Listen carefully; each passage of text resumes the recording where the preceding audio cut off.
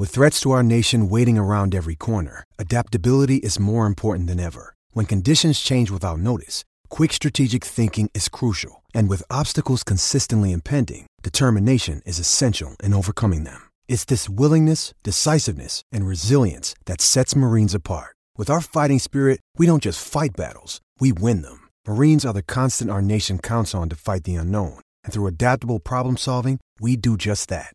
Learn more at marines.com. Hello, it is Ryan, and I was on a flight the other day playing one of my favorite social spin slot games on ChumbaCasino.com. I looked over at the person sitting next to me, and you know what they were doing? They were also playing Chumba Casino. Coincidence? I think not. Everybody's loving having fun with it. Chumba Casino is home to hundreds of casino-style games that you can play for free anytime, anywhere, even at 30,000 feet. So sign up now at ChumbaCasino.com to claim your free welcome bonus. That's ChumbaCasino.com and live the Chumba life. No purchase necessary. VGW. Void where prohibited by law. See terms and conditions. 18+. It is Ryan here, and I have a question for you. What do you do when you win?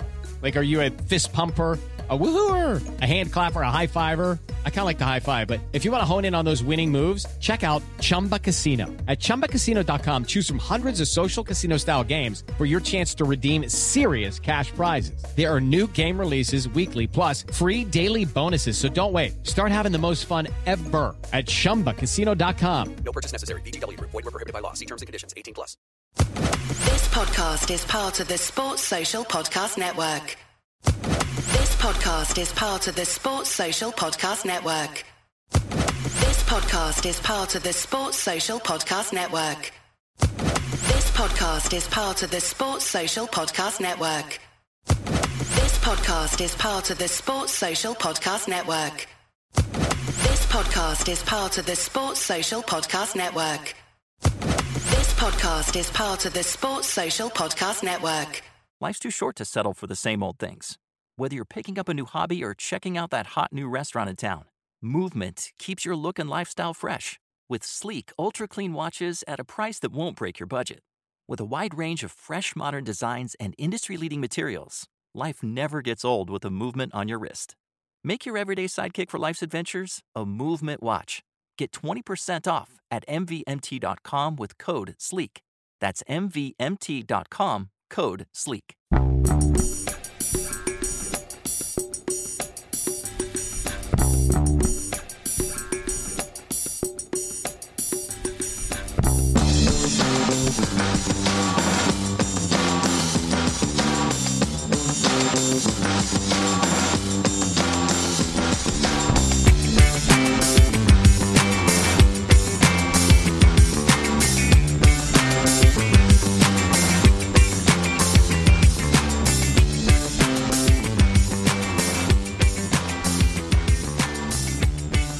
Welcome to A Celtic State of Mind. I'm Paul John Dykes, and today I'm delighted to be joined by Jim Orr. Jim, welcome to State of Mind Studios. How are you? Hi Paul, thanks for inviting me to the podcast. It's great. This is your fourth appearance, isn't it?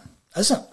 Aye, it's your fourth appearance, Jim. The last time we spoke to you was all around the Bend at like Bratback shows. You then joined us at Cathkin Park for a wee update.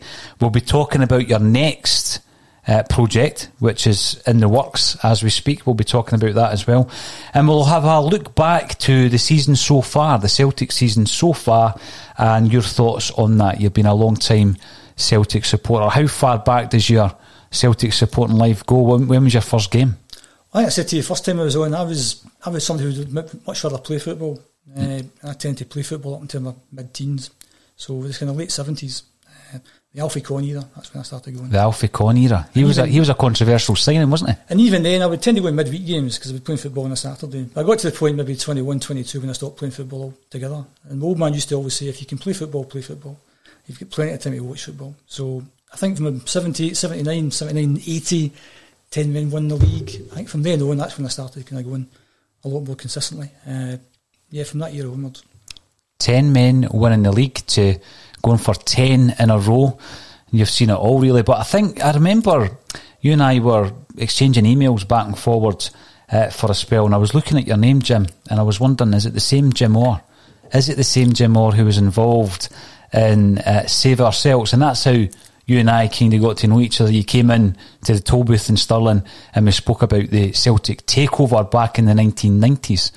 So that, it seems like a long time ago, almost 30 years ago now. Yeah, 4 years to the 30th anniversary of Fergus coming along and saving the club. Yeah, things have moved on quite a bit since then. I mean, we could never imagine back then when Rangers went for 9 in a row that we would suddenly be going for 9 in a row and now 10. So this is the season. I know, this is the season now. The thing is as well, we were talking this morning before coming on, Jim, about the current situation at Celtic. Don't want to labour COVID every single day. We all hear enough of it, we see enough of it on social media, but obviously it is affecting Celtic players at the moment. And I was asking you, Scotland have qualified. We've got through slimly. No, yeah. Penalty shootout. Well, they've qualified for the next game. We've got another game. We're through. Is it not about time the Celtic players just came back? Are they really needed? But there'll be things preventing Celtic from pulling them back. Unfortunately, it's a FIFA issue. We've got 2 guys already on international duty who are isolating, in Edouard and Christie. We've got loads of other players out there, and I'm less concerned about injuries. I'm more concerned about more of them testing positive. Is there anything that can be done by the clubs? I think these are obviously exceptional times, and I was saying to you earlier, the thing about the football these days, there's a bit of it that you can have some element of, you know what you're doing, you can control this, but anything to do with COVID, you can't control it at all, and things are changing day by day. And I think UEFA should be looking at maybe making some exceptions for things. I think if you put your player forward in all good faith, and then they're having to self-isolate and miss games, there should be some mechanism by which you can then say we can maybe not have to play certain games because through no fault of our own. If a player gets injured, then fair enough, that's just part and parcel of it. I think it's difficult because Scotland are playing 3 games in about 6 days, something like that. Mm-hmm. The one last night, that's a Euro 2021 qualifier. Good game, important game. We've got through that, and that's great. The next 2 games, the Nations League is a bit Mickey Mouse. I think that should have been cancelled this year. Mm-hmm. And I think it'd be a disaster if we end up losing any of the players for the next game because of this Mickey Mouse tournament. And if we do lose players, I think there should have been some mechanism by which we could say, well, through no fault of our own, we've lost a couple of players for a major game, we're allowed to not have to play that game, we can postpone that game. Something like that should be in place. I mean, the thing that annoys me about this season, this should have been the big season. I mean, I think since we got 5, 6 in a row, it was always wait to the 10 in a row season. Yeah. And last year was manic, and the whole 9 in a row thing. But it was good fun, dead exciting. And it's a shame it ended the way it ended, but it was great. And you think, right, on to the 10. And the fact you can't actually go and watch the games. And this would be mental at the games, because last season, managed to sell out all the season tickets. You couldn't get a ticket for games, because I've got a few friends who don't have season tickets, couldn't get them tickets for the games. And every game, every point's a prisoner, you had to win the games, dead exciting. And then you think, we'll just wait till the 10 season, this will be brilliant. And it's kind of football, but not as we know it. And I find the whole closed door thing hard to get my head around, because it just seems like you go over the park watching a bunch of amateur teams playing. There's no atmosphere, there's got nothing. And it must be hard for the players. I think so. Try and lift themselves. I think so, particularly for a team like Celtic, where the support is obviously world renowned for being influential, not only for your own players but for the opposition. But I think when you're watching that, 1 or 2 things that I have picked up on is Duffy. And because you can hear players talking and shouting, and I've spoken about his influence over Chris Ayer, who is a player that I think, great. I really admire Chris Ayer, Jim, but I do think that Duffy's very influential on Ayer, and he's playing more like a centre-half rather than a rampaging midfielder. And I said that yesterday to Stevie Millen. We've seen a lot less of his long-bursting runs through the midfield, even though he was involved in the all-important opening goal against St Johnstone. Now, the tension in this room was bad enough. Imagine being at the game, as you say, going for the 10. When you think back to those dark days, late 80s, early 90s, where you were looking at Celtic accounts and you were thinking something needs to be done here, did you ever think the day would come that you'd be sitting here talking about 10 in a row? I think nobody could envisage what's actually happening just now. I think getting back to the COVID thing, I think my big concern is a kind of lack of clarity as to what happens next. And if we're depending on the SPFL board or the SFA, that's my big concern, because I think they showed last year and how they dealt with the vote that that they're shambolic, and the SFA are shambolic, and beforehand we were kind of chatting about, and I was making the point about, we look at who's in charge of the SFA. You know, the person who's in charge of the SFA should be a kind of experienced businessman, mover and shaker, moves and shakes. Being in charge of a major business, knows what they're doing. We've got the guy who used to be the managing director of Partick Thistle. And that's no disrespect to the guy, but we've got a system in place that lets the managing director of Partick Thistle be the most important person in Scottish football. Yeah. And then we've got a situation where, back onto COVID there, we're going to lose Ryan Christie for this game next week through no fault of his own. So something's went wrong somewhere, and I know we're in a bit of a blame culture, but we're looking to say, well, whose actually fault was this? Because we've given one of our, in my opinion, one of our best players to the national team. He doesn't have COVID, but he has to self-isolate. So if you're Neil Lennon, you'd be absolutely furious about this. Yeah, absolutely. So we have to understand what's happened so it doesn't happen again. But you also need to understand, I'd be astonished if we get through this season. I'd be astonished if we play 38 league games, finish last year's cup, finish this year's cup, finish this year's League Cup, all the Europa League games and all these international games. I don't think we'll finish this season. So if we don't finish it, what happens next? And nobody's told me, unless I missed a meeting, nobody's told me what happens next. You missed the memo, Jim. Because I can't be the only paranoid Celtic fans. I'm paranoid, and we've good right to be paranoid. I'm actually not paranoid enough at times, given what's happened over the last 20 years or so. But my point being that I can't be the only paranoid Celtic fan when we dropped the points at Kilmarnock. And last season's big thing was the points per game. And you're thinking, hold on, what's our points per game? Oh, it's less than the bad guys. What if they call the league after 3 games? Nah, they wouldn't call it after 3 games, but they might. You never know. Because it's Scottish football. Because it's Scottish football, and we don't know what's happening. So somebody has to tell me, and the reason they have to tell me is because I've paid out 600 quid on a season ticket. I hope my wife's not listening to this. I've paid out 600 quid on a season ticket, and I've got Sky, and I've got BT, and I've got Premier, and I've done pay-per-view at Ross County, and I've done pay. So I'm pouring all this money, as are you, Paul, and 50,000 other Celtic fans, and the 40,000 of the bad guys are putting money in. Hibs and Aberdeen, all these guys are throwing all this money in, and we don't know what's going to happen next. And I think, personal opinion, again, we'd have to play a significant amount of games for it to be not to be called null and void. And part of me thinks maybe they should just call it null and void, because hopefully we're back to normal next season, and that's the 10th season. And maybe that's the time we get to go to the games, because that's the thing we're all missing. Because it's a hard enough time as it is, but if people had the games to look forward to, at least, and I don't go to the away games, but I've now started, maybe about a couple of years ago, my kind of Saturday ritual is I go to Malone's pub for the Celtic AM. I've seen you there a few times, Jim. For anyone who doesn't know about Celtic AM, fantastic thing in Malone's pub in Suckyhall Lane, where a lovely guy called Andrew Millen runs, there's a 2-hour session before every home game, and Andrew's there, and he'll interview maybe 3 or 4 people who are, I've got Celtic leanings. It could be an ex-player, people like Simon Donnelly. I've been there, Bobby Petta, John Fallon, Frank McAvenny, Frank McGarvey have been there, Paul John Dykes has been there, I've been there. They were scraping the barrel that week, Jim. So Big Andrew will interview 3 or 4 people, and then there's some music. A guy called Danny Kelly will play kind of Celtic songs. You get a free bacon roll. So I've started going there, and I've started cadging a lift on the McConnell's supporters bus at the top of Hope Street. So, and I use my bus pass, because I got my bus pass last year to get into. So that's my Saturday ritual, and that's been taken away. So it's disappointing not to have that. Never mind the games, the fact that you've got ritual, and I don't go to away games. I can only imagine that the guys that are going up to Ross County and Aberdeen and stuff like that have been doing this for years, and not to be able to do that, I mean, obviously there's more important things in life than football, but it's a social aspect as well, Jim. That's the highlight of the week. Absolutely. And like I said, the game last Sunday, I mean, it'd have been brilliant to have been there, scoring the goals right at the death and coming back up the road. It'd have been brilliant.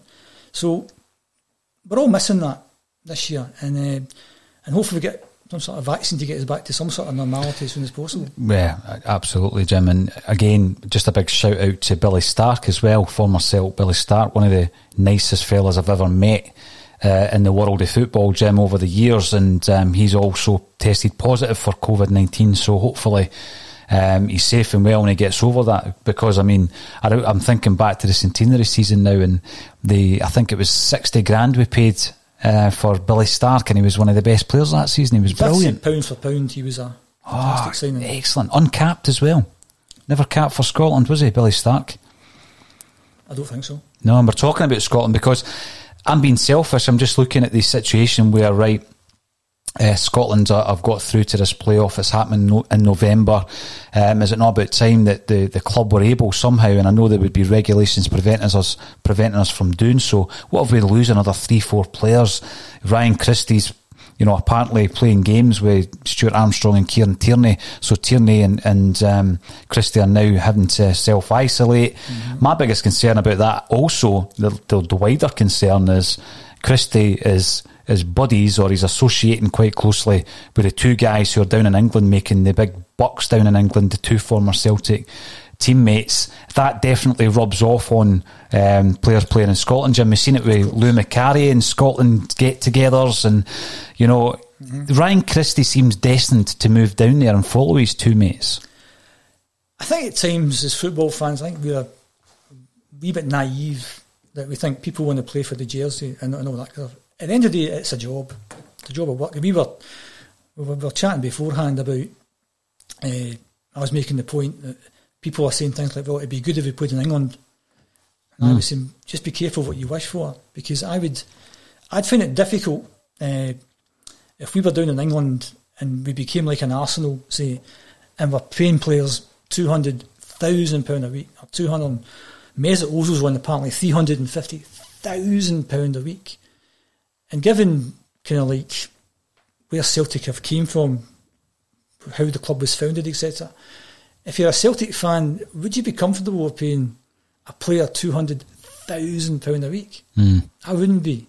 And I don't know how much the players are on, and you hear stories about how much players are on, but for the sake of argument, say Scott Brown's on 25 grand a week, I'm kind of comfortable with that. The 25 grand, my understanding is maybe roughly the average annual wage. So Scott Brown earns in a week what the average person earns in a year. Are you comfortable with that, Jim? Aye. What if we paid Scott Brown 100 grand a week? I'm not so comfortable with that. So I think you have to look at those kind of things, and the whole actual how the club's wage structure works. Not just Celtic, how the whole thing works. How much do you pay people? I find that fascinating as an ex-accountant in terms of how do you balance the books. And we've just closed the transfer window there. And you go on social media, and social media is mental most of the time. We need to buy him, We can't buy all these players. We're in the middle of a pandemic. And I was astonished that we kept the players that we kept, and we bought the players that we bought. Because, and on to things that you have no control over, like the media. And the media were telling us Eddie's off to Villa, Ayer's off to AC Milan, Cham's off to West Ham, Christie's off to Burnley, Calmack's off to Leicester, and none of that happened. And the point you make there, that I'm sure that a player like Callum McGregor, who's a brilliant player, you forget how good he is because he's brilliant all the time. Yeah, so consistent. Every game, and he could easily play in that English Premier League, no bother for if it's Leicester or someone else. And so how much Callum McGregor on, I have no idea. But I'd imagine it's less than Scott Brown, and let's, for the sake of discussion, call it 20 grand a week. Am I comfortable with that? Absolutely. But if I'm Callum McGregor and I'm mixing with the Scotland squad and somebody like Ollie McBurney, who I'm not a big fan of, so I'd imagine Ollie McBurney's on a lot more than, say, 20 grand a week. So of course you'd be tempted, because it's a job at the end of the day. And I don't care, you could be the most die-hard Celtic man, and we lost a very, die-hard Celtic man in Kieran Tierney. Yeah. If you're offered, 4, 5, 6, 7 times your salary and playing in that league, you're going to go. Absolutely, you're going to go. And that's the thing, another thing we mentioned earlier, and the thing that I'm not a big fan of English football just now, but back in the day, and I'm going to sound like one of these kind of Celtic dads, as they call them on Twitter, I loved English football back in the day, back in the 60s and 70s, because of the sheer range and number of clubs that they had, and it was really, really competitive. And I loved Scottish football back in the day when it was really, really competitive. As the #1 audio company, iHeartMedia gives you access to all. Every audience, live conversations, trusted influencers, and the insights and data you need to grow. iHeartMedia is your access company. Go to iHeartResults.com for more. As the #1 audio company, iHeartMedia gives you access to all. Every audience, live conversations, trusted influencers, and the insights and data you need to grow. iHeartMedia is your access company. Go to iHeartResults.com for more. Back in the 60s, we touched on bender like Bertie, which is my new play, which is about the 1965 season when we won the Scottish Cup. And we do the research for that, and you look at some of the crowds teams are getting. The Celtic were relatively small beer. During that season we were getting 10,000, 12,000, Hibs were getting 30,000. But it was really, really competitive. Hearts were good, Kilmarnock were good. We had some competition there, but now we tend not to have a lot of competition. But I think, what was the question? Probably COVID, is it? Well, yeah, but what we started speaking about well, the point I was going to make, was Christie, English football, Celtic becoming part of that. Well, there's also the fact the point you were making is about could we do something about the international team? Yeah, and Christie mixing. I think again it's a bit lack of clarity and all this stuff, and I do accept the fact that things are changing day by day. And if this is a UEFA sanctioned tournament and you're meant to release players, then they should be saying something like, if one of your players catches this because of what we're asking you to do, then your club should not be punished. And therefore, if you've got a game coming up and this player misses that, you can cancel that game, you can postpone that game. That's the rule. If they say something like that, then that's okay. We don't mind, because we're going to lose Eddie, or potentially lose Eddie, for the next game against the bad guys, and we could lose Christie. We think we're definitely going to lose Christie through no fault of our own. And the fact that we've actually given players to the international team, that's unfair. If they get injured, fair enough. That comes with the territory. So that shouldn't be allowed to happen, and that will get worse. So I think UEFA, like the SFA, like the SPFL, should come out and say, if this happens, this is what happens next. So we understand, so there's some clarity. And then getting back to the thing I said earlier about when do you call the league? You know, when do you call the league? If we called the league with less than 50% of the games played, I think it'd be hard to award that league on a points per game, whatever you want to do, type of thing. But I think we should know that now.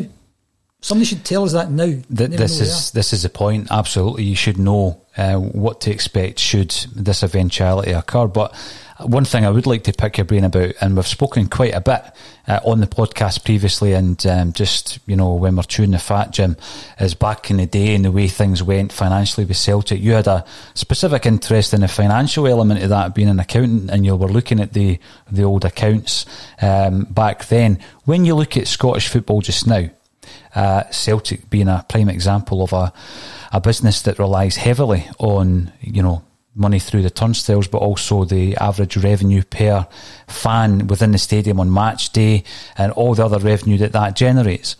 And we're looking, you know, we're actually looking now at a situation whereby I don't expect to be back in a football stadium this season. Yeah. I think everybody's starting to become resigned to that fact, Jim.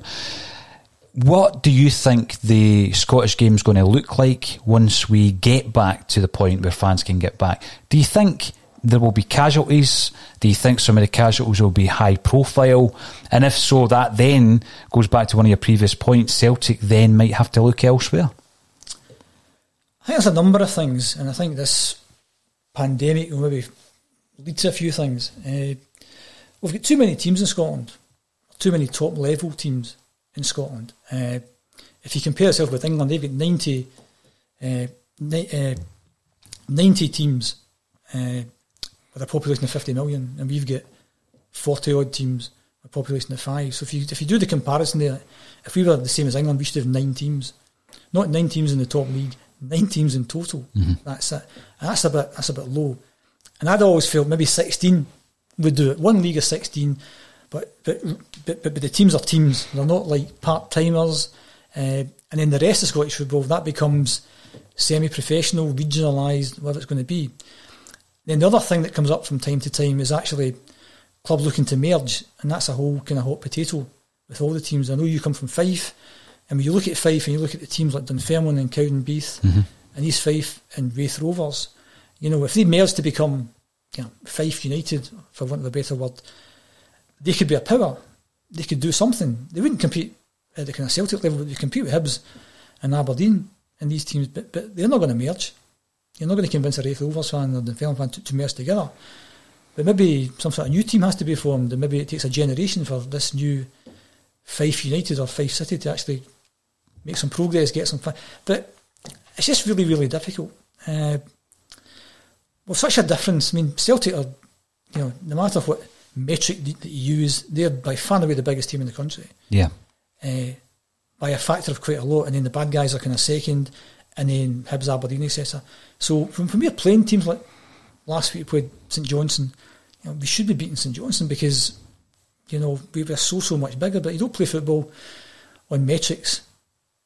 You play football in the park, and that's why it's dead exciting. But we should be putting teams like that away. But so I'm a bit kind of disjointed in terms of what we're talking about. But I think there's far too many teams, and maybe this pandemic might lead to some teams not being there, which would be really, really sad given history of some of the teams. But everything boils down to money, and you have to balance the books at the end of the day. And that's the thing about Celtic. I mean, I'm saying again, I'm astonished and really pleased at what's actually happened over that transfer window.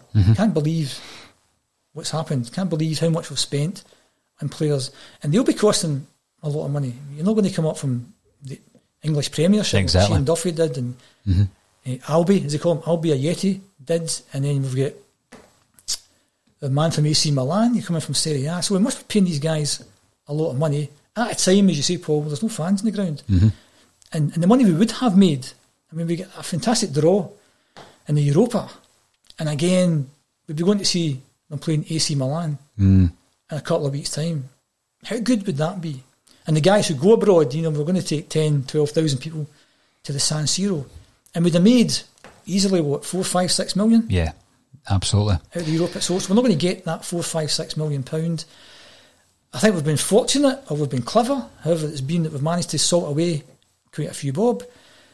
That's not the case with other teams. So goodness knows how they're managing to balance the books without having to go to the government and trying to be bailed out. And then you compare and contrast that to what's happening in England, where you mentioned the other day in the transfer window, what was it you said? Was it £1 billion they spent? It was just it was shocking amounts of money. And that's why, and maybe it's just been older. I think money tends to kind of not make things better, tends to make things worse. And that's why I'm not a big fan of English football, because there's too much money sloshing about. Up here, we need money to pay the players. So in terms of what happens to all these teams, I don't know. I think a lot of the times maybe they don't have a lot of overheads possibly. Maybe they don't pay the players that much. So I occasionally go and watch Pollock Juniors, and you speak to the guys who go and watch Pollock Juniors, and they'll tell me that the Pollock Juniors, or the players in the junior game, are actually likely paid more than the kind of bottom third and fourth team in Scotland. I don't think they're paid a lot as well. Again, I've got no idea. I'm guessing £50 a week or something like that. So maybe they're not paying out that much, and so maybe they'll be giving some financial help. So I think teams like maybe the Aberdeens and the Hibs and the Hearts of this world, they're the ones I'd be a bit concerned about. And the thing, just I mentioned Hearts there, I would have kept Hearts in the league. I would have, because this is an exceptional circumstance. I would have done something to have kept them there. They're a big club. Imagine being a Hearts fan just now. You've no football virtually. You're in the second tier now. You've got a Scottish Cup semi-final coming up. You've hardly kicked a ball. You're losing your players. So I thought that was unfair. In my opinion, I thought there should have been a way of just keeping them up. Inverness as well, if you want. Have a bigger league. They could have had a league of 14, play each other twice, 26 games, have the split, 6 games each, 36 games. And it's not as if I think the big thing with the smaller clubs is wanting to have the 2 big Glasgow clubs come to town and you make your money there through the crowd, but there's no crowds. So it didn't matter this year. No. So there's no point. Plus, it's always good to watch a game at Tynecastle. It is, I think, also when you look at the pyramid system that was in place, Jim, and the furore over Brecon City avoiding relegation, and Brora Rangers, Celtic Hearts not having the opportunity to rise up that ladder.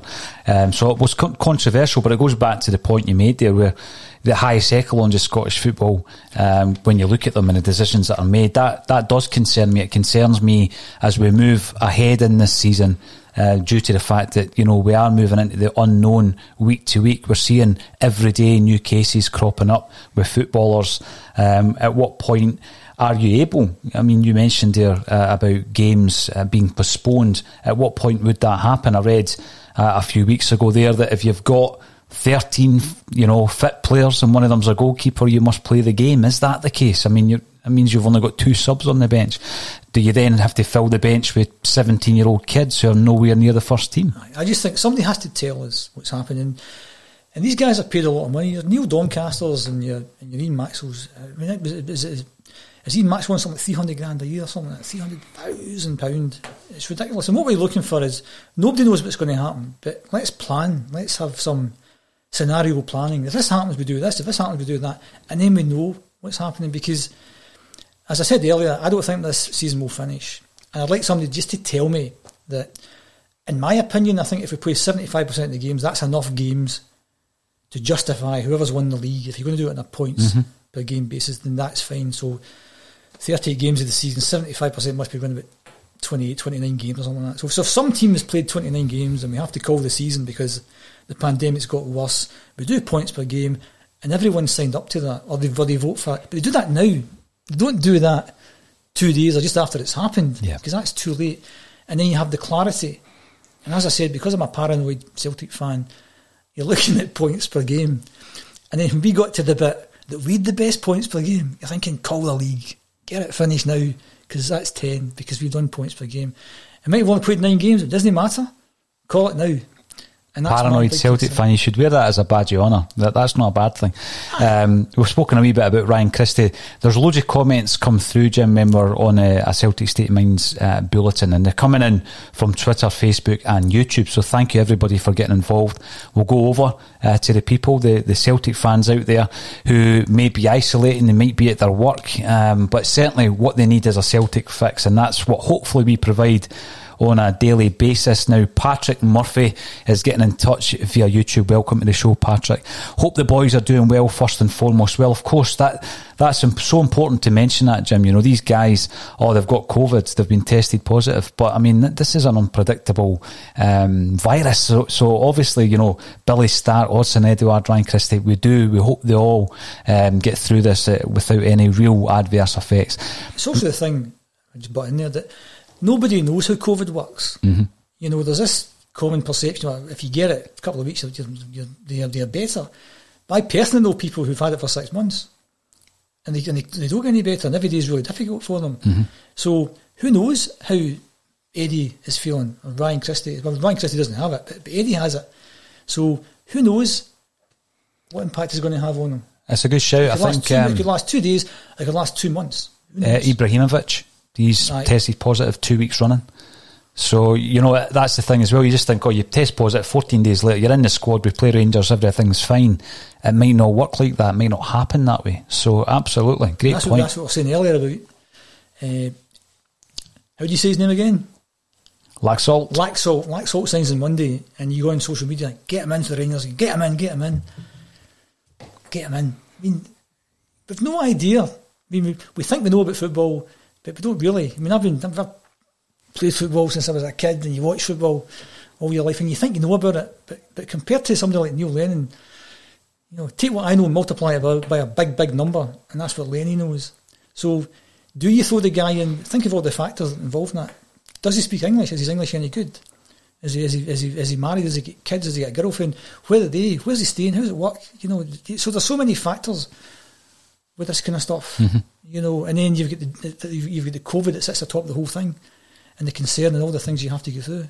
So, no, you're right. But as football fans, generally, we just, you know, we go, you know, it's black and white, and we don't think about the personal scenario of moving country and probably with wife and kids back home. Is he ready? Is he actually mentally ready for a game? The thing is, if you're a loan player, in terms of the money side of things, who actually pays you your wages, and when do you get them? Has he got his wages like for last week, for last month? You know, these are the things that must be, because at the end of the day, players are just ordinary guys doing an extraordinary job. You know, so we can never kind of get inside our heads in terms of all the things they must be thinking. So mentally, physically, only Lenny would know that, whether he was ready for the game a week on Saturday. So we'll see what happens. Well, Patrick goes on to say regarding the game, we know what game you're referring to there, Patrick. Christie wouldn't have been a starter for me. If Edouard is well and can get back, I'd start him. This match will be about desire. Christie would have started for me personally. I think I've been very impressed with Christie this season. Same with me, There's obviously been a lot of speculation, Jim, around his future. We've mentioned it just now. He'll be talking to his pals, Stuart Armstrong and Kieran Tierney, who are on massive wages down south. That does rub off on players. As you say, they're just humans like you and I, and they're looking for the next big move. But I think Ryan Christie's performances this season have been criticised by some fans in relation to playing for himself, for example. And I think that was brought up the other day, and you know, I had my notes in front of me from the second half of the Sarajevo game, where Ryan Christie was involved in everything positive that Celtic did. And I think that, he gives the ball away, yes, he takes risks, but the flip side of that, Jim, is that he does make things happen for Celtic. Well, he's the guy I would have in the team every single time. I think one of the things, one of the maybe not so good things this season so far is we've not been playing that well in games. We've been dominating games, but we're not that good to watch, and it's a bit slow, a bit ponderous, apart from Ryan Christie, because he's a up and at him, dynamic player. I mean, he's a bit more dynamism in the team, and that's what was great about last Sunday when they returned the Lee. Because I'm a huge fan of Lee Griffiths. He'd be the first name in my team. Because what Lee gave you last week that we haven't had all season is movement. Mm-hmm. And it was one for 15 minutes or something, and he had X number of touches and that, and so many shots inside the box and all this kind of stuff. He's a pest. He keeps that defence moving. He goes left, he goes right, he goes down the centre. He's a fantastic player. He'd be the first name in my seat for next week as well. He's not match fit. Again, Lenny will know the answer to the questions, but if you can get 60 minutes out of Lee Griffiths next Saturday against the bad guys, then you throw him in, because he will torment that team. Yeah. And even, again, show my ignorance here, if Eddie's keeping himself fit and he's up for it, I would start with the two of them. This week on The Marketer's Report, Patrizio Spagnoletto, Global Chief Marketing Officer, Direct-to-Consumer for Warner Brothers Discovery, weighs in on building trust.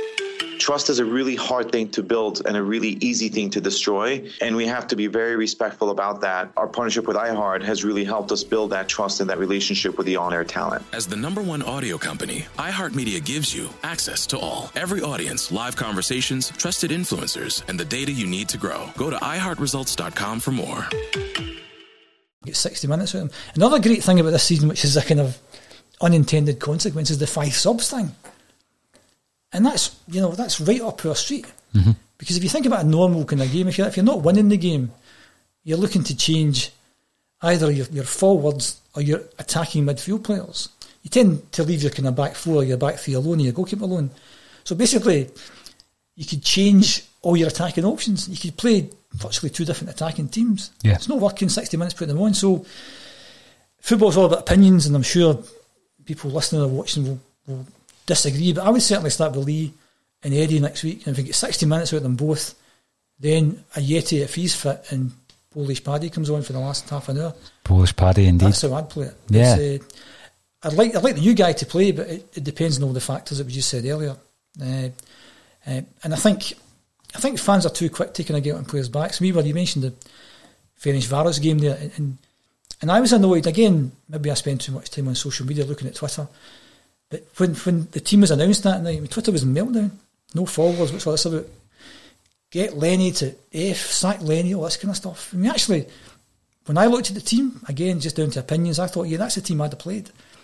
Because Eddie was injured, and the reason Eddie was injured is he got kicked up and down the park at Tannadice the previous Saturday, and that's another thing that's out with their control that you can talk about as a standard of refereeing this season without sounding paranoid.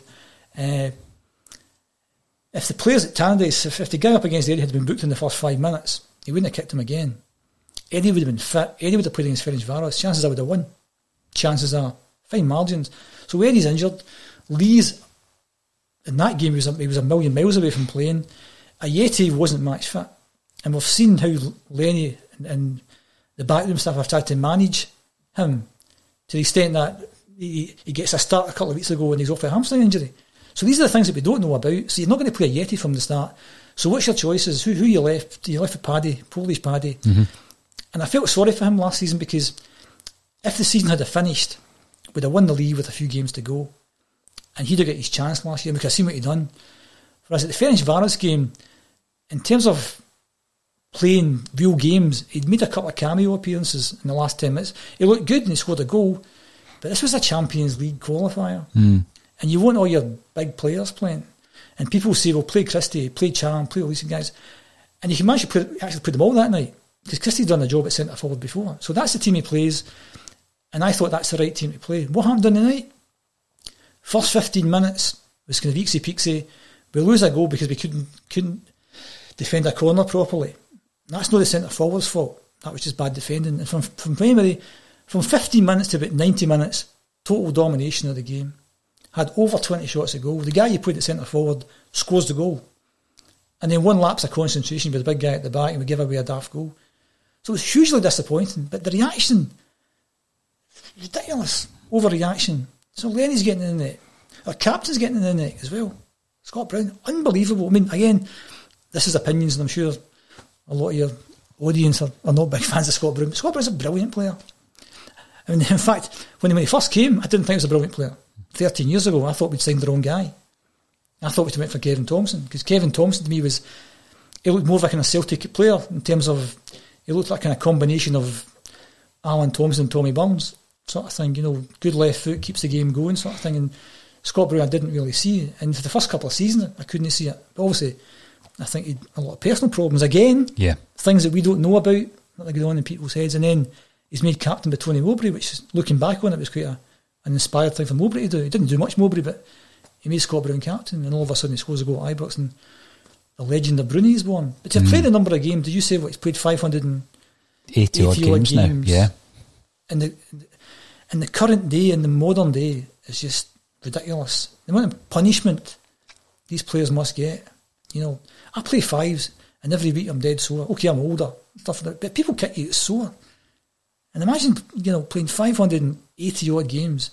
In fact, in the midfield, in the engine room, combative midfielder, going in, getting kicked all over the park. Maybe does a fair bit of kicking himself at times, but 580 games in the modern environment is nothing short, for one club, it's nothing short of astonishing. Yeah. How long do you think he can go, Jim? I think he'll go next season. He's 35. I think next season. I think obviously we'll maybe sign David Turnbull with a view to maybe him fitting into Brunello. He's a different kind of player, and I think they want to keep him on the coaching staff as well, because I think it's the influence he has off the pitch. Yeah. And we hear interviews with other players, they always talk about him, no matter who they are, no matter if it's a kind of local lad or it's somebody from far-flung part of the world. They talk about Bruni and what a great captain he is, and what a great leader he is, and he helps them to settle and all that kind of stuff. So that's the stuff that we don't see. We don't see that, and we saw it last Sunday where he came on, and once he came on, you can see they all maybe gave an extra 5%, an extra 10%. Oh, definitely. And then Lee Griffiths, the goal he scored last week was a fantastic goal. I coached kids for about 20 years or so, and if you're ever saying to somebody, here's how you head, this is how you score a goal with your head. Just everything was perfect. His movement, how he got up for the ball. He's like a good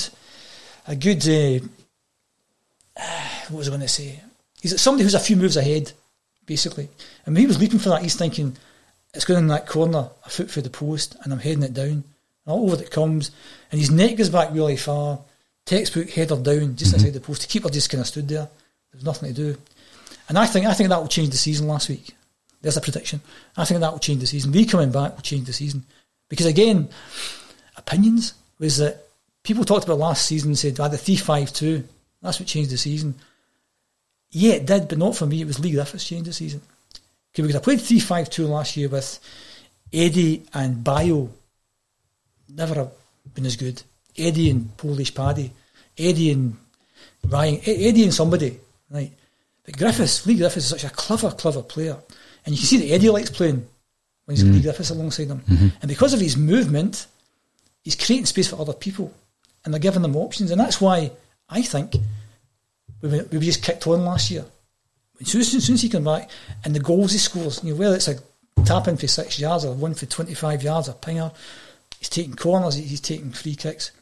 I think if we can keep Lee fit, physically, mentally, because obviously he's had some issues, you keep him fit, you start him every game, because he's the spark.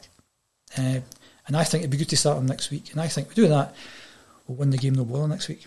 He is the spark, and they call him Sparky, don't they? Yeah. Paddy Hutchison. Christie has been a driving force in the team as of late. He'll be a bigger miss than Eddie. Well, to be fair, I think I've probably called his praises quite a bit this season. Jim, I'm a massive Christie fan. I'm a massive Griffiths fan, listen, if you wear a Celtic jersey, I'll support you, no matter what. But there are other players who you have an affinity with, and I remember going back to last season when Griffiths came back, and every time he stood up just to get, a wee run round the park or whatever, get warmed up, Jim, you could feel it around the stadium that the Celtic fans were willing him to do well. So when he eventually came back at the weekend, he's proven a lot of doubters wrong again, isn't he? We've only got to the last game of last season, 5-0 St Mirren, he gets a hat-trick. And he was on fire that day. And he would have went on and scored another bundle of goals if he managed to play all the games. So I think he's a key player. I think if you play Eddie, Eddie's obviously a massive talent. You don't get to play for that French under-23 team unless you're good, and he'll have a fantastic future. He's maybe not playing so well at the moment, and part of that, I think, he's on his own up front. And if you've got 2 or 3 defenders and they're allowed to kick you up and down the park, so if I was Eddie and I'm up there and people are kicking me all the time and I'm not getting a lot of service and there's not a lot of movement, then I'm going to struggle. And Eddie isn't somebody who can run about daft. Eddie's give him the feet, give the ball to Eddie's feet, and he's got magic feet, and he'll do something. But if he's got 2 big guys running about kicking him up and down the park the whole game, you're not going to get a lot from him. I think it's only been the one game, maybe the Hamilton game, where he showed, this is me, I can do this. Since then, it's maybe a wee dip in form, but he'll come back because he's such a talent. And again, astonished that we kept him. I know. Given some of the things you're saying, because he's mixing with the French under-23 team. Yeah. And they'll be on even sillier money than some of the guys you mentioned before. So, again, I think it's just astonishing we've managed to keep all these players, sign the guys that we've signed. Brilliant. No, it has been. And, the big thing that's always going to be missing this season, unfortunately, Jim, is us being there. We've, for example, last season, we're thinking, how are you going to celebrate that? It's difficult. And this season's going to be the exact same. But the priority, obviously, is to ensure everybody's safety. And we get that, but there needs to be, like you say, some kind of plan. It's almost as if I always refer back to Wallace and Gromit, where the dog is on the train and he's laying the track as we go along. I feel like that's what we are doing this season. We don't know what's in the corner, and we're just feverishly trying to figure it out as we go along. Some great points coming in from last night's international games. Helen McCallum, welcome back to the show, Helen. You're saying that a couple of positive coronavirus tests in the Republic of Ireland camp. Hope Shane Duffy isn't next. And follower Celtic, who regularly gets involved in the bulletins. Afternoon, PJ and Jim. Wasn't McGregor, Beaton and El Hamid good last night? I thought they were great. Well, what was interesting, the fact they put the big guy at left back. I know. And he's so adaptable, Jim. But then you thought, well, maybe we didn't have to sign a new guy. Maybe we could have put the big man at left back, because I think he's a really good player, El Hamad. When he put Ibrox in the 2-0 game last year, it was his first or second game. It was pretty early on. For a big guy, he's got really good feet. He can beat a player, and he obviously laid on the cross last week. So big fan of El Hamid. As I said earlier, Callum McGregor's just a brilliant player. Another thing is, as you mentioned earlier, if you're Callum McGregor, you know that if you wanted to, you could multiply your salary by a big number playing this Razzmatazz league. Mm-hmm. But he's still here, which is great.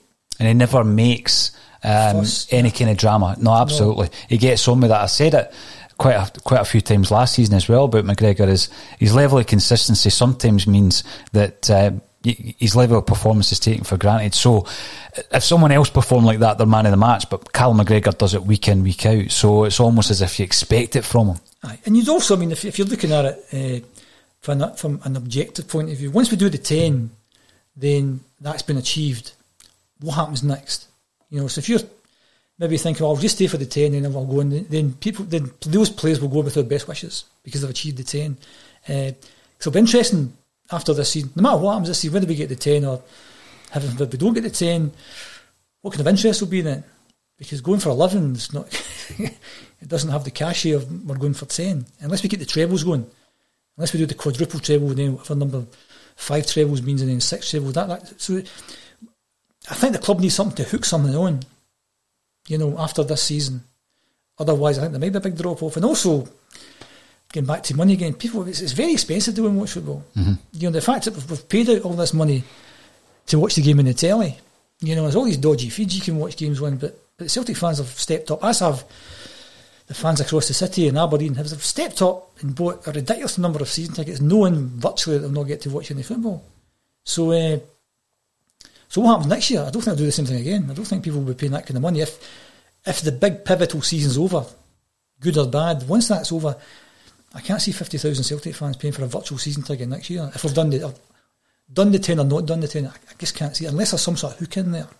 I think, again, looking at the situation last season and this season, Jim, the future is so, up in air at the moment with regards to what's going to happen. Is the season going to finish? Even if it does finish, what is Scottish football going to look like when we get back to playing? That's where we start begging the question, where will Celtic be playing their football? Should they play down in England? A lot of people will scoff at that right off the bat and say that's not going to be possible. Some other fans look at the English game and say, well, I don't want Celtic to become part of that. There's other possibilities in the future. I just think there's going to be so many things that in a year's time we'll look back on this and it wouldn't have seemed possible. But the circumstances around the coronavirus and the casualties, and I don't just mean individual but businesses, will really be the driving force as to where Celtic end up. Well, that'll come back to money, as it always does. Everything must come back to money. And whether Celtic would be invited to join some sort of English or UK league, you looked upon the kind of Skies of this world or the BTs of the world, they'd be the driving force behind making something like that happen. Said to you before coming on air, I'd love some sort of European league, some sort of proper European league where we go in Division 3 or Division 4 or something like that. You get relegation and you go up the leagues and you go down the leagues, because I'd much rather we were playing teams of a kind of level standing. And as I said earlier, by any metric you want to use, we're the biggest club in this country. So, if you're playing Ross County, you're playing Livingston or Hamilton, then these teams have got hardly any money at all. So I'd rather, from a spectacle point of view, be playing teams of the kind of same level. And I find that, and maybe again it's a kind of getting older thing, is that when you were maybe younger and maybe going back to the 80s there, where it was more competitive, you didn't know we were going to win games. If we played Aberdeen at home, if we can win today, it'd be a big thing. Whereas just now, if we don't beat Aberdeen at home, that's a disaster. So there's too much at stake, and it's the old cliche, every point's a prisoner type thing. So a lot of the time, you don't enjoy the games, you endure the games until you get 3 goals ahead. And then you go into the enjoyment section. You can sit back and say, I'm actually enjoying this now, let's get some more goals. But until you get that 3 goals ahead, and the game, I think I said last time we was on, the Hamilton game last year was a point in case. Freezing cold December night, sitting shivering, with 1 goal up, we're not playing particularly well, and you know they're going to score, and then they score in the 90th minute. And you think, and then Bruni pops up and wins the game, and everyone thinks the world is great again. The Livingston game this season, another point in case. When Albi, as they call him, makes it 3-1, you're thinking, right, go on now, let's get a few more goals now. And it doesn't happen, and the big guy hits one from 30 yards. All of a sudden the endurance factor goes up like by factor of 10, and the guy missed the one in the last few seconds of the game. I mean, it was easy to score that, and all of a sudden they'd drop 2 points and it'd be crisis time again. So it's an endurance. I found watching the games far more stressful this season than it was last season. Was quite stressful watching the games. This season it's even more stressful because you need to win the games. And imagine what Lenny feels like. I know, because basically you win the 10. He's an absolute legend. He won't be a legend for like the next few weeks, next months. It'll be forever. And if I go back to my play, just to bend the like brat back, there's a comment one of the characters makes about, should Rangers make 10 in a row, they'll not be ripping the pish for a few weeks or a few months. It'll be all fucking eternity. And that's what this is like. So the mindset we had back in 97, 98, hoping that they didn't do the 10, across the city, that's what they're thinking just now. They can't do the 10. It's unthinkable. It's unthinkable from their point of view. Unthinkable from their point of view, because Lisbon Lions were the guys who done the 9. They can't beat the Lisbon Lions record. So whatever I'm thinking, the stresses that I think, multiply it by a big number, that's Lenny. And that's why I think we need to support him, encourage him. By all means, if he makes mistakes, maybe I wouldn't have done that, maybe fine, but don't go over the top. Get behind him, get behind the players. This is the season. And I think it starts a week on Saturday. And it starts because hopefully Lee Griffiths is on the park making it happen.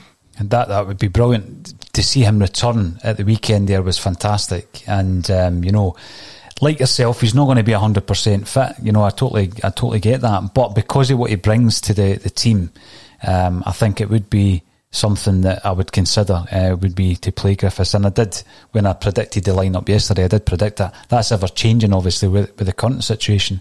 Some great points coming through, but before we're able to look at any of the others, you mentioned Bend It Like Bratback.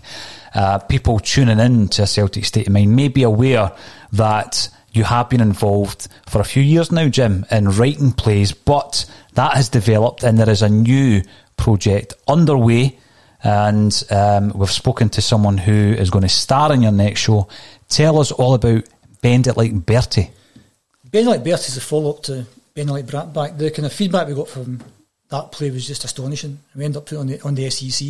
So it starts off as some wee daft play that I'm writing, and all of a sudden you're on the SEC and you're getting to meet ex-Celtic players, which is phenomenal. So Bend It Like Bertie takes place January 65 to April 65. It's the Scottish Cup run. It's just when Bertie comes back and Jock Stein comes back, and Des McLean's going to be in. Des McLean's an incredibly funny guy. So it's on next May, because I'm hoping that when we get to next May we're back to some sort of normality, and it's on the Cup final weekend, so it's on the Friday the 7th, 8th and 9th of May at Webster's. So I'll be putting something on social media at some point soon to do with that. We met Bertie a couple of months ago. Imagine meeting Bertie Auld. Imagine sitting down and chatting to Bertie Auld, because as the song goes, everyone loves Bertie.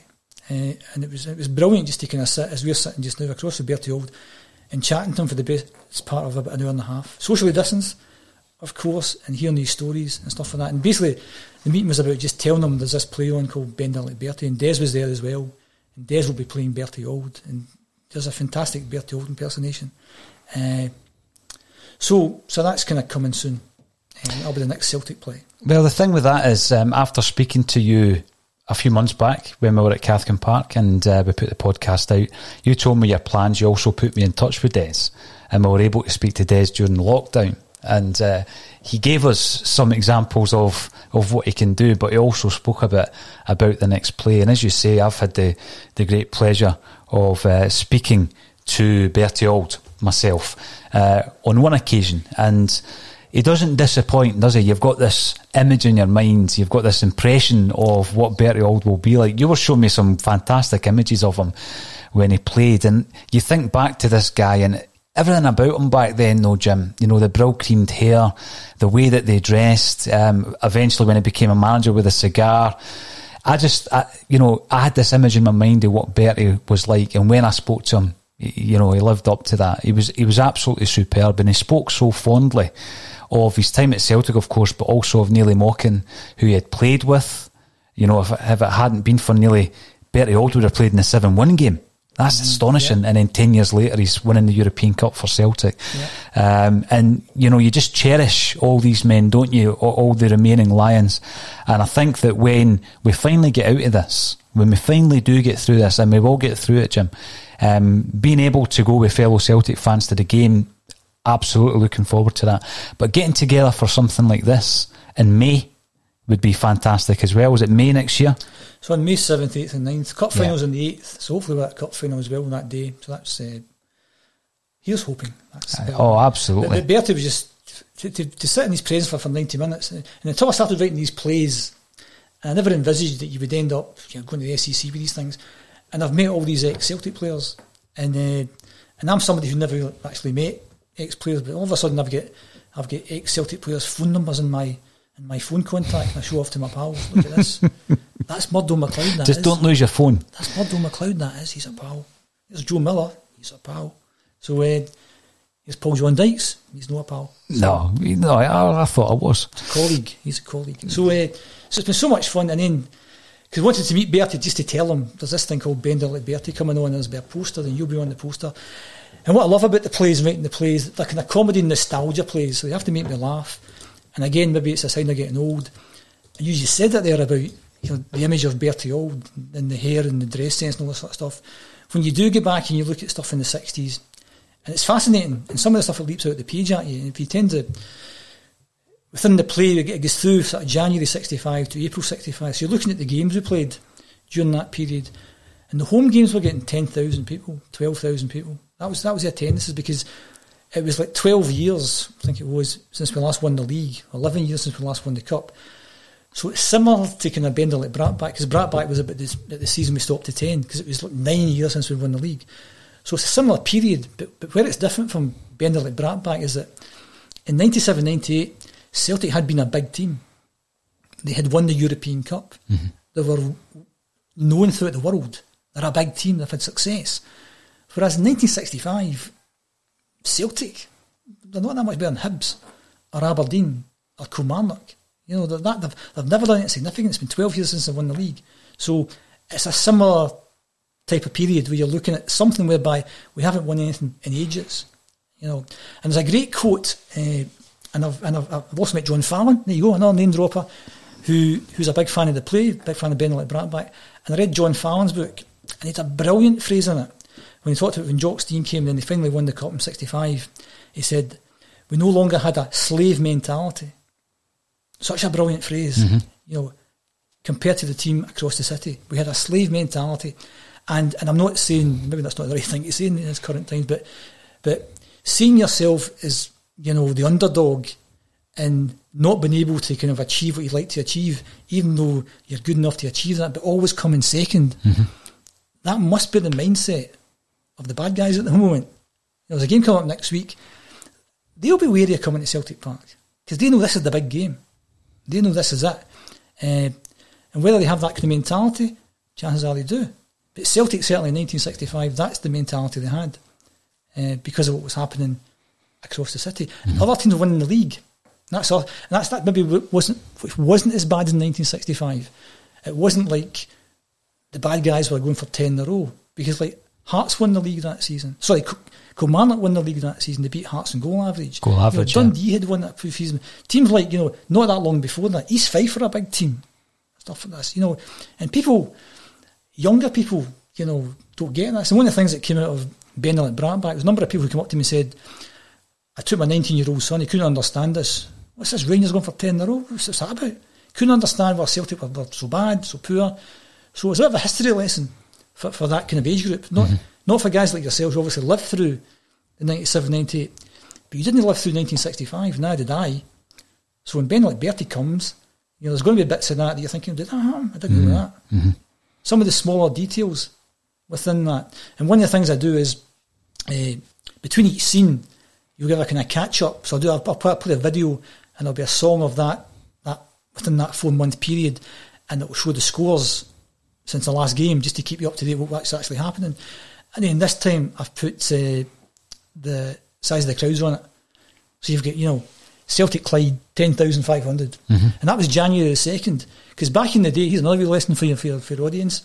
Back in the day, when they got to New Year's, you played 2 games in 2 days. Right? So they played the Rangers game on New Year's Day, lost 1-0. Bobby Murdoch missed a penalty in the last 10 minutes. Jimmy Johnson gets sent off in the first half. Surprise, surprise. And then they played Clyde the next day at Celtic Park and drew 1 each at Clyde in front of a crowd of 10,500 or something. And then even the other games in that period, the home games, poor crowds. Nothing more than about 20, apart from the cup. They fancied to come out for the cup. And maybe back then the cup was a bigger thing. And we spoke before as well, we were talking English football, and I was just talking about the fact that back in the 50s and 60s, the FA Cup was much bigger than the league down there. Mm-hmm. But in terms of that, Bender like Bertie, it's a bit of a history lesson for people like me, people like you. But there'll be guys who obviously lived through that. And one of the things I was keen to do was speak to people who were there. And my big idea for the play was, I'm going to have it all on a supporters bus. It's just on a supporters bus. They're going to the game, they're coming back for the game, and they're talking about the games and other things in life type thing. But I then felt that was too restrictive to do that. But then I thought, well, I'll make my main character a supporters bus convener. And then I thought I need to find somebody who was a supporters bus convener in 1965. And fortuitously, the Bertie Auld CSE from Maryhill, and Declan McConville, who's a regular contributor to Celtic State of Mind, he knew somebody who was the convener of the Shakespeare bus that ran out of Raybury Street in Maryhill back in the 60s. And what a lovely man this guy is, Jim Divers. I went to see him, and he had all this detailed information about what life was like in 1965, going to Aberdeen, where his mum would make up pieces and he would sell them on the bus. Stuff like that. Didn't have motorways back there. So going to Aberdeen was maybe having to have an overnight stay and all this kind of stuff, and stuff that we take for granted these days. And I was thinking about it the other day I was chatting to somebody about the fact that when I'm at the game, I feel I have some sort of influence over the game. I know it's bonkers, but I'm there because Eddie's there, and I say, "Well, on Eddie, get your finger at your ass, give it to you." Now, obviously, Eddie doesn't hear me, but I think I'm influencing the game in some way. And if I can't go to the games, I can't influence the games. I watch you on the telly, and you still shout at the telly, obviously, but Eddie can't hear you, but you still do it. So you've got these bits. You need to be at the game. If you can't be at the game watching the telly, listen to the radio. That's just torture. That's just a nightmare. Or you get text updates and stuff these days. And then back in the day, you had the video printer. You're too young for that. Yeah, no, I remember that. Video printer. Yep. With the thing typed out. And then you had the guy doing the classifieds, and you could tell by the tone of his voice. So it's like, Aberdeen 2, they've won. Aberdeen 2, well, they've lost. So you back through the years and think of all this kind of stuff. So I miss being at the game so I can shout nonsense. And because I know I'm 150 yards away, but it doesn't matter. I'm influencing the game. And football fans are incredibly superstitious. So they've got all these routines or rituals you would do going to the game you no longer do. What's yours, Paul? What's your question? My ritual? Your superstition going to the game? I never ever wear a Celtic top. Never ever wear a Celtic top to the games. Never have done. So what do you do? What things do you do? I do this. Drink in the same pub, you wear the same socks, that kind of stuff. No, you see, this is the thing. Although I'm superstitious, and I am superstitious in many, many ways, there's not a process that I would go through. My superstition would always be that I don't. And if I did turn up to a Celtic game wearing a Celtic top, I would believe that we were going to get beat because it's gone on so long. So don't do it then. Right, I won't do it. Right. In terms of drinking in a pub, I don't go drinking on match day. So I normally drive because I'm travelling to the game. From outside of Glasgow. So there's no lucky socks? There's no lucky socks or underwear or anything like that. No colours. No colours. Right, okay. No. And you think that's worked? It has worked, and that's why I can't change it. I cannot change that because it would drive me wild. So when you watch the game in the house, do you sit in the same chair? No. No. It's quite controversial. No, I don't. I mean... You don't have a lucky chair? I don't, because if I do that, I would go insane. I'm that superstitious, so I can't get into that. So no lucky chair? No. Okay. Nothing like that. And when you sit in the chair, do you sit in a certain way? Do you put your legs, or your right leg over your left?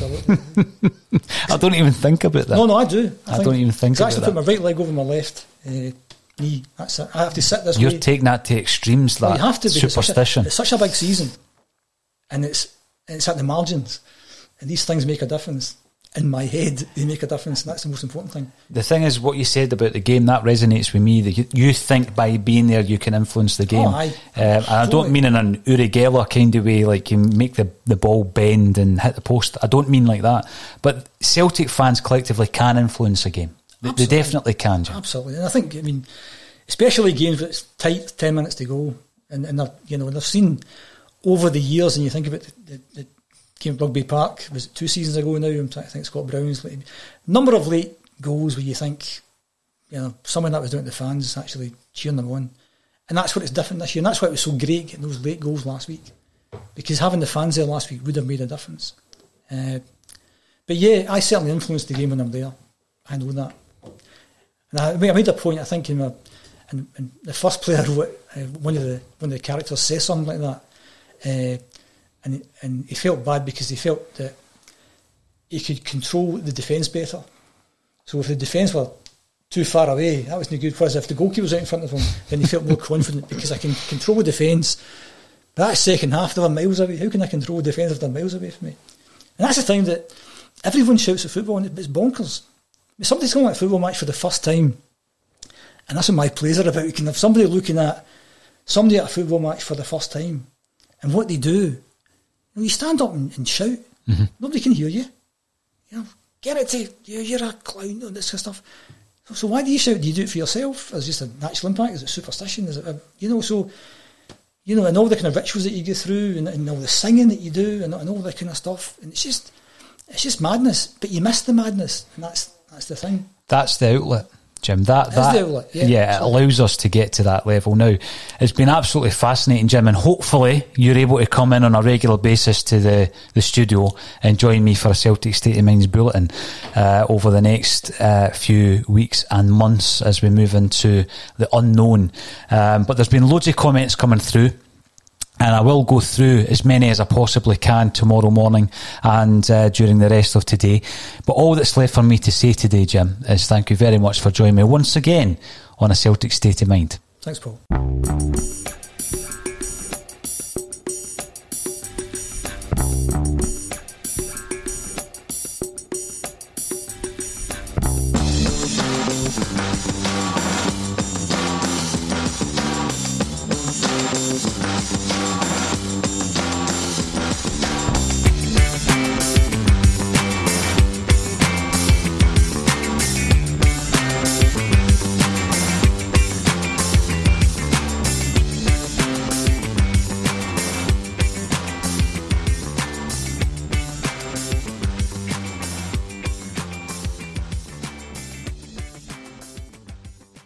Message and data rates may apply. Guys, got hair loss? I know what you're thinking. Should I shave my head, comb it over, wear a hat? Just stop. This isn't 1970. Keep your hair and your confidence because Bosley, America's #1 hair restoration experts, can give you your real hair back permanently. Check them out today because they're giving away an absolutely free information kit and a free gift card to anyone that texts EASY to 203-203. Dude, you don't have to look like your dad because this isn't your dad's hair loss treatment. People all over the country trust Bosley because they're ahead of the curve. They use the latest technology to give you your real hair back. And the best part? Bosley's permanent solution is protected by the Bosley Guarantee. Let Bosley show you for free how awesome your hair could look with an absolutely free information kit and a gift card for $250 off. Text EASY to 203-203. That's BASY to 203-203.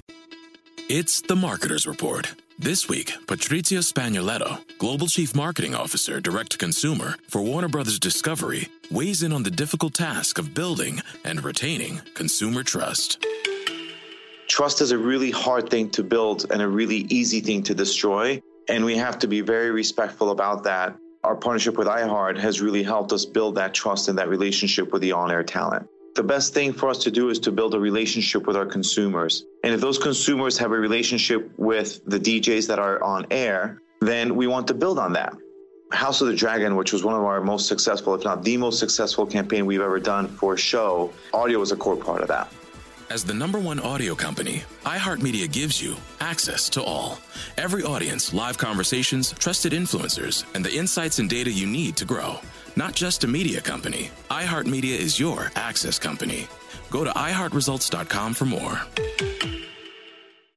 Sports Social Podcast Network. At Discount Tire, we know your time is valuable. Get 30% shorter average wait time when you buy and book online. Did you know Discount Tire now sells wiper blades? Check out our current deals at DiscountTire.com or stop in and talk to an associate today. Discount Tire. Let's get you taken care of. Sports Social Podcast Network. Sports Social Podcast Network. Sports Social Podcast Network. Sports Social Podcast Network. Sports Social Podcast Network. Sports Social Podcast Network. Sports Social Podcast Network. Hello, it is Ryan, and I was on a flight the other day playing one of my favorite social spin slot games on ChumbaCasino.com. I looked over at the person sitting next to me, and you know what they were doing? They were also playing Chumba Casino. Coincidence? I think not. Everybody's loving having fun with it. Chumba Casino is home to hundreds of casino-style games that you can play for free anytime, anywhere, even at 30,000 feet. So sign up now at ChumbaCasino.com to claim your free welcome bonus. That's ChumbaCasino.com and live the Chumba life. No purchase necessary. VGW. Void where prohibited by law. See terms and conditions. 18+.